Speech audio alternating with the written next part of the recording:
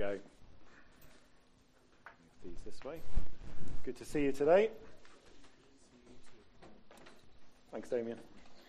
If you want to use one of our Isaiah journals, good place to make notes, has some of the text and a bit of space to do that. If you haven't got one, there are still some, I think, in the box at the back. You can go and grab one as we're just sorting ourselves out.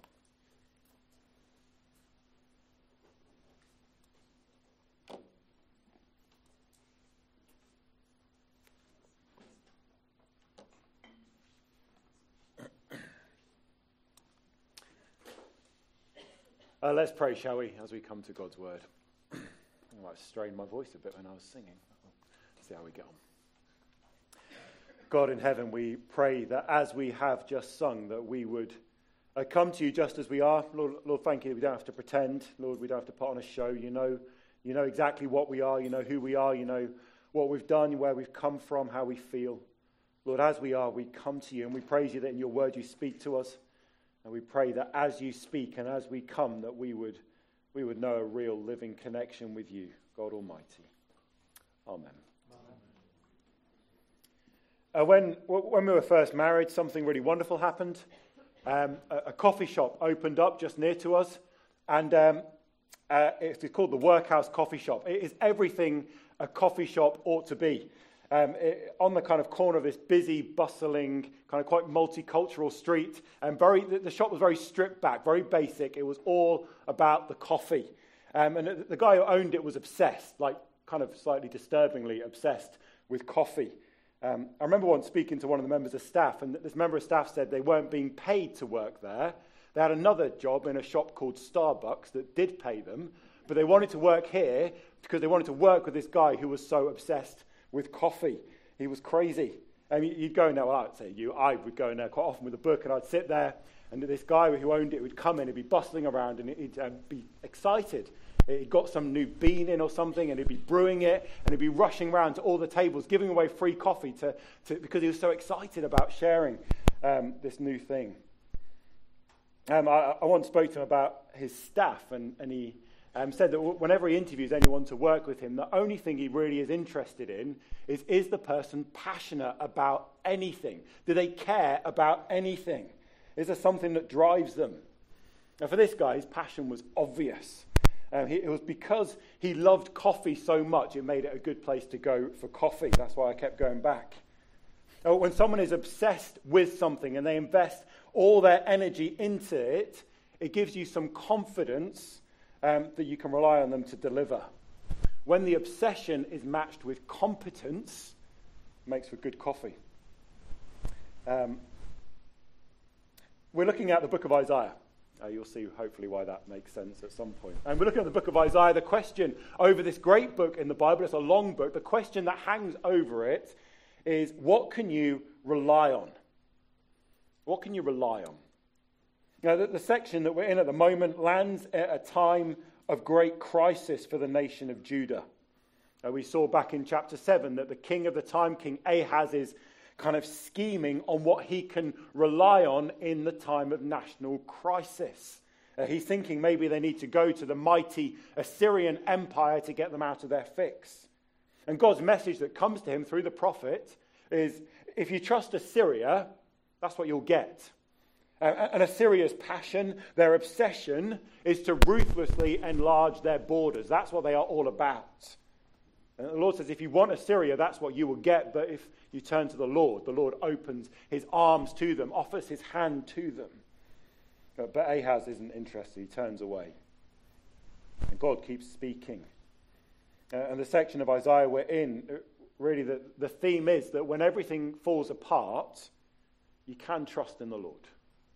When everything falls apart, you can trust in the Lord. We saw last week that chapter 9 begins a bit of a kind of subsection. We've got our passage all about the reign of a righteous king. Then there are kind of two passages that address the pride in Israel and then the pride in Assyria. And then it gets wrapped up again in chapter 11 with another passage on the reign of the righteous king. And what's happening is that to help the people trust the Lord, he reveals his plan. He's going to bring a righteous king, and he confronts the tendency that people have to try and work it all out by themselves, their pride. And as those messages against pride ring out, the point is, you don't need to find it in yourself. You can stop thinking it's all down to you, because there is this one who is so much more competent than you are, and he's committed to do you good. And you can trust him. Today we are taking a second go at chapter 9, 1-7. Last time we saw how there is a sudden upward turn in this passage. Chapter 8 ends with a warning. It's pretty bleak, actually. It says if the people keep ignoring the Lord, there won't be any hope. And at the end of chapter 8, they'll be thrust into utter darkness. Then we come into chapter 9 and we hear the people living in that darkness, which now is called deep darkness, literally the shadow of death. People who live under that shadow, under the fear of death, will find light shining on them. A light that pushes back the darkness, a light that overcomes the threat of death. The light shines. Verse 3, it brings an explosion of happiness. Verse 4 and 5, that they explain this endless joy is released because, the death shadow of verse 2 is described in verse 4 as a yoke, a crushing burden, and the light shines and it smashes the yoke. The bondage of death is shattered by the coming of the light. The promises that are packed in here are promises of such immense proportion that they're unwieldy, that they're hard to manage. And for Isaiah's time, these promises were being preached to them, to these people locked in darkness. Now, how can they trust such promises when everything around them is falling apart? Isaiah's own testimony, we've seen it a few times. 8 verse 17, he says, I will wait for the Lord who is hiding his face. I will put my trust in him. In Isaiah's time of darkness, it was these promises that were feeding his faith. He was treasuring these promises to sustain him in his dark times.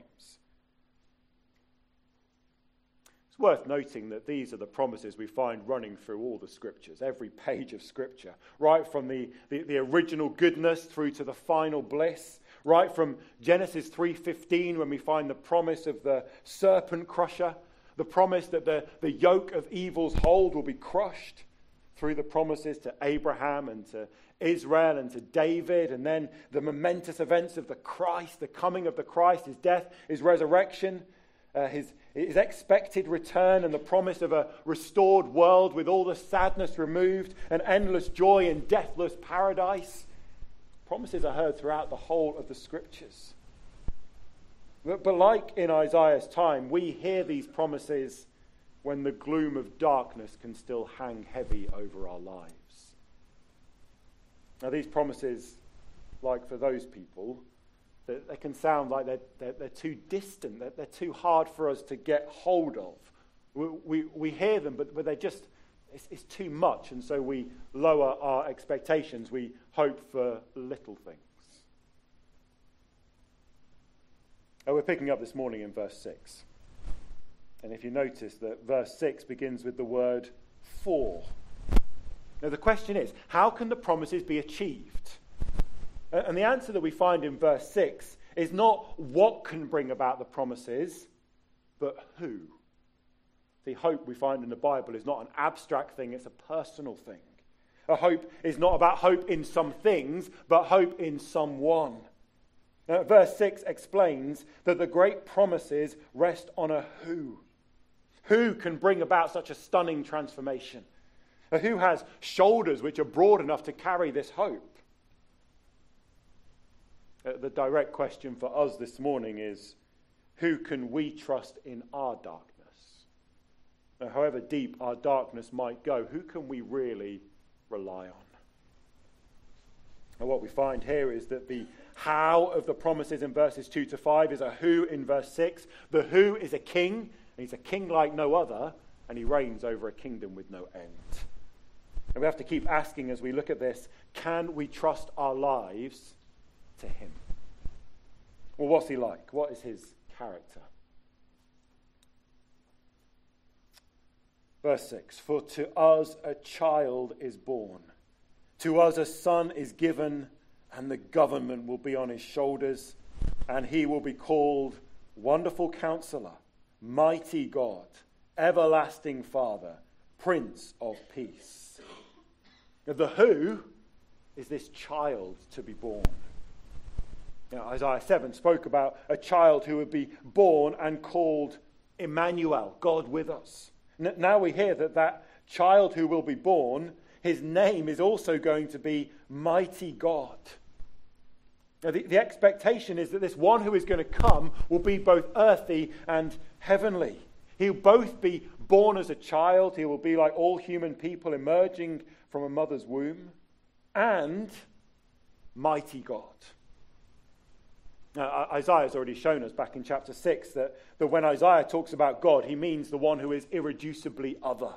God is uncreated, he's unchanging, he's infinitely perfect, he's maximum in everything that he is, possesses eternity in himself. Now, we can't really find words to describe how different God is to us. Even the words we use are created things, and God is not a created thing. He's not part of creation. He stands above and beyond all things. You've got to be clear, when Isaiah says the child will be called Mighty God, what he means, he uses that phrase Mighty God on one other occasion. It's in chapter 10, verse 21. And here he's saying Mighty God describes and names the Lord, the Holy One of Israel. Isaiah doesn't know any other God. In later chapters, he will celebrate the uniqueness of God. Repeatedly, the message will come from the Lord that says, I am God and there is no other. When Isaiah says the child will be named Mighty God, he is saying that the unique and the only God in his unchanging glory, without ever stopping being God, there will come a point in history when he will be born as a human child. Truly, this child will be Emmanuel, God with us. And what we have here will be called the incarnation, the birth of the Lord Jesus at the first Christmas. A God not stopping being God, always being God, but becoming what he was not, becoming flesh, so he can live among us, fully God, fully man, two natures in the one person. That's why the first name that we're told is Wonderful. Wonderful. The name means it belongs to the realm of the other. It's supernatural, we might say. It belongs to the category of only God can do that. Only one who can create all things from nothing. Only one who can bring into existence what is not and can rule over everything with all authority and all power. The category of only what can happen if you have a God like that in view. Wonderful. Now, we're told about this God-man because he is the explanation of how the great promises in 2-5 can happen. We're told about this God-man because in our darkness, he is the one to whom we can direct our trust as we wait for the coming of the light. That's why Isaiah tells us his many names. See, a name in the Bible is a character description, like the Mr. Men. And Mr. Happy is named Mr. Happy because he's happy. Mr. Bump is named Mr. Bump because he's always bumping it. The name describes them. That's why we have all these names. These names in verse 6 are given to help us know what he's like, and so we can know what he's like so that we can trust him. Now, these names are a bit like a Swiss Army knife. A Swiss Army knife has got lots of different blades designed for different situations. If you need to open a can, you turn out the blade for opening a can. If you need to saw a bit of wood, you turn out the blade that is a saw for a bit of wood. There's a blade fit for every need. Well, here we have these names suited to every need, names to help draw our trust in him in the different shades of our darkness. Let's have a look at his name. His first name is that he is Wonderful Counselor. The predicament in Isaiah's Jerusalem is they're under attack and they don't know what to do. And the first name of this king is all about knowing what to do. He's a counselor.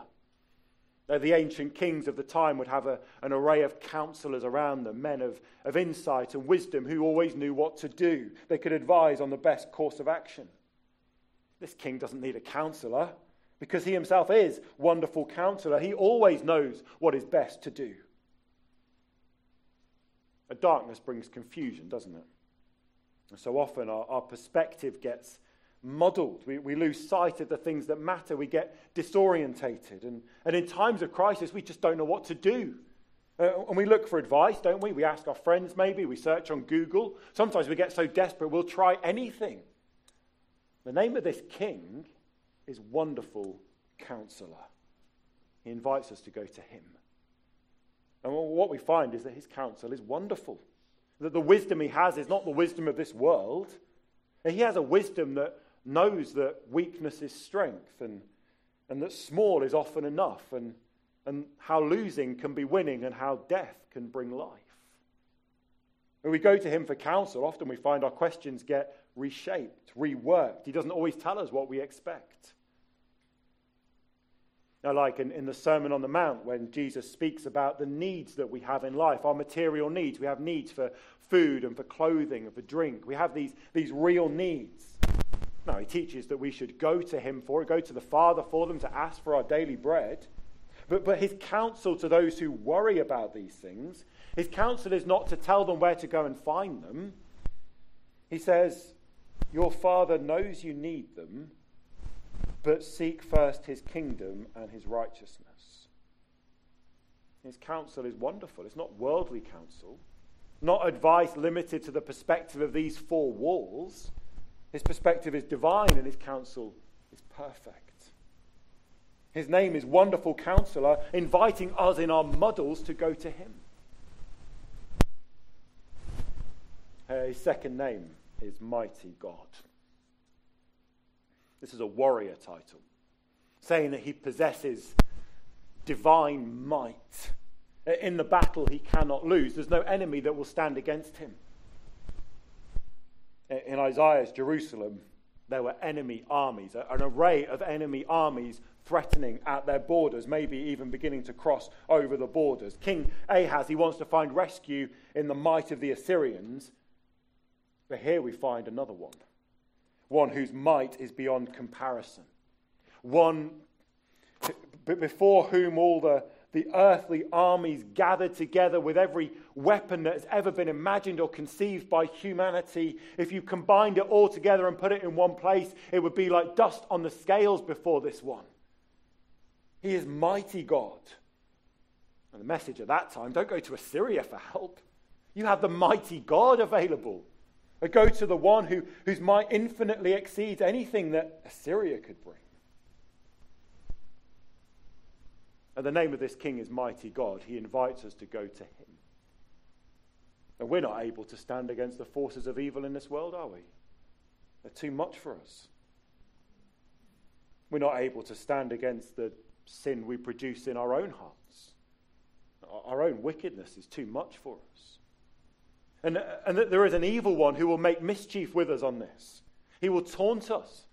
He will tell us that we are weak and wicked and remind us of our worthlessness and say it over and over again, and he will always be accusing us. But you see, this king is called Mighty God. He has such power that he came to be clothed in our humanity so he can take from us our sin. And we'll see it described more clearly in Isaiah 53, that will tell us that this king will take up our pain. And he will bear our suffering and be pierced for our transgressions and crushed for our iniquities. And he will take the punishment that will win our peace. His power is so great. One of the commentators said, it can absorb all the evil which can be hurled at it until none is left to hurl. He has strength to carry all our sin onto himself and to bear the punishment we deserve so that we can be fully and completely forgiven of everything. He has a name that invites us to go to him. Go to him when we realize our weakness. Go to him when we fall in our sin. Go to him because he has such might to carry away our transgressions, to separate our sin from us as far as the east is from the west, and then carry us on his shoulders all the way home. He is mighty God. His third name is Everlasting Father. This is a king with father-like qualities. The Bible tells us the major father-like quality is this. Psalm 103 says, "As a father has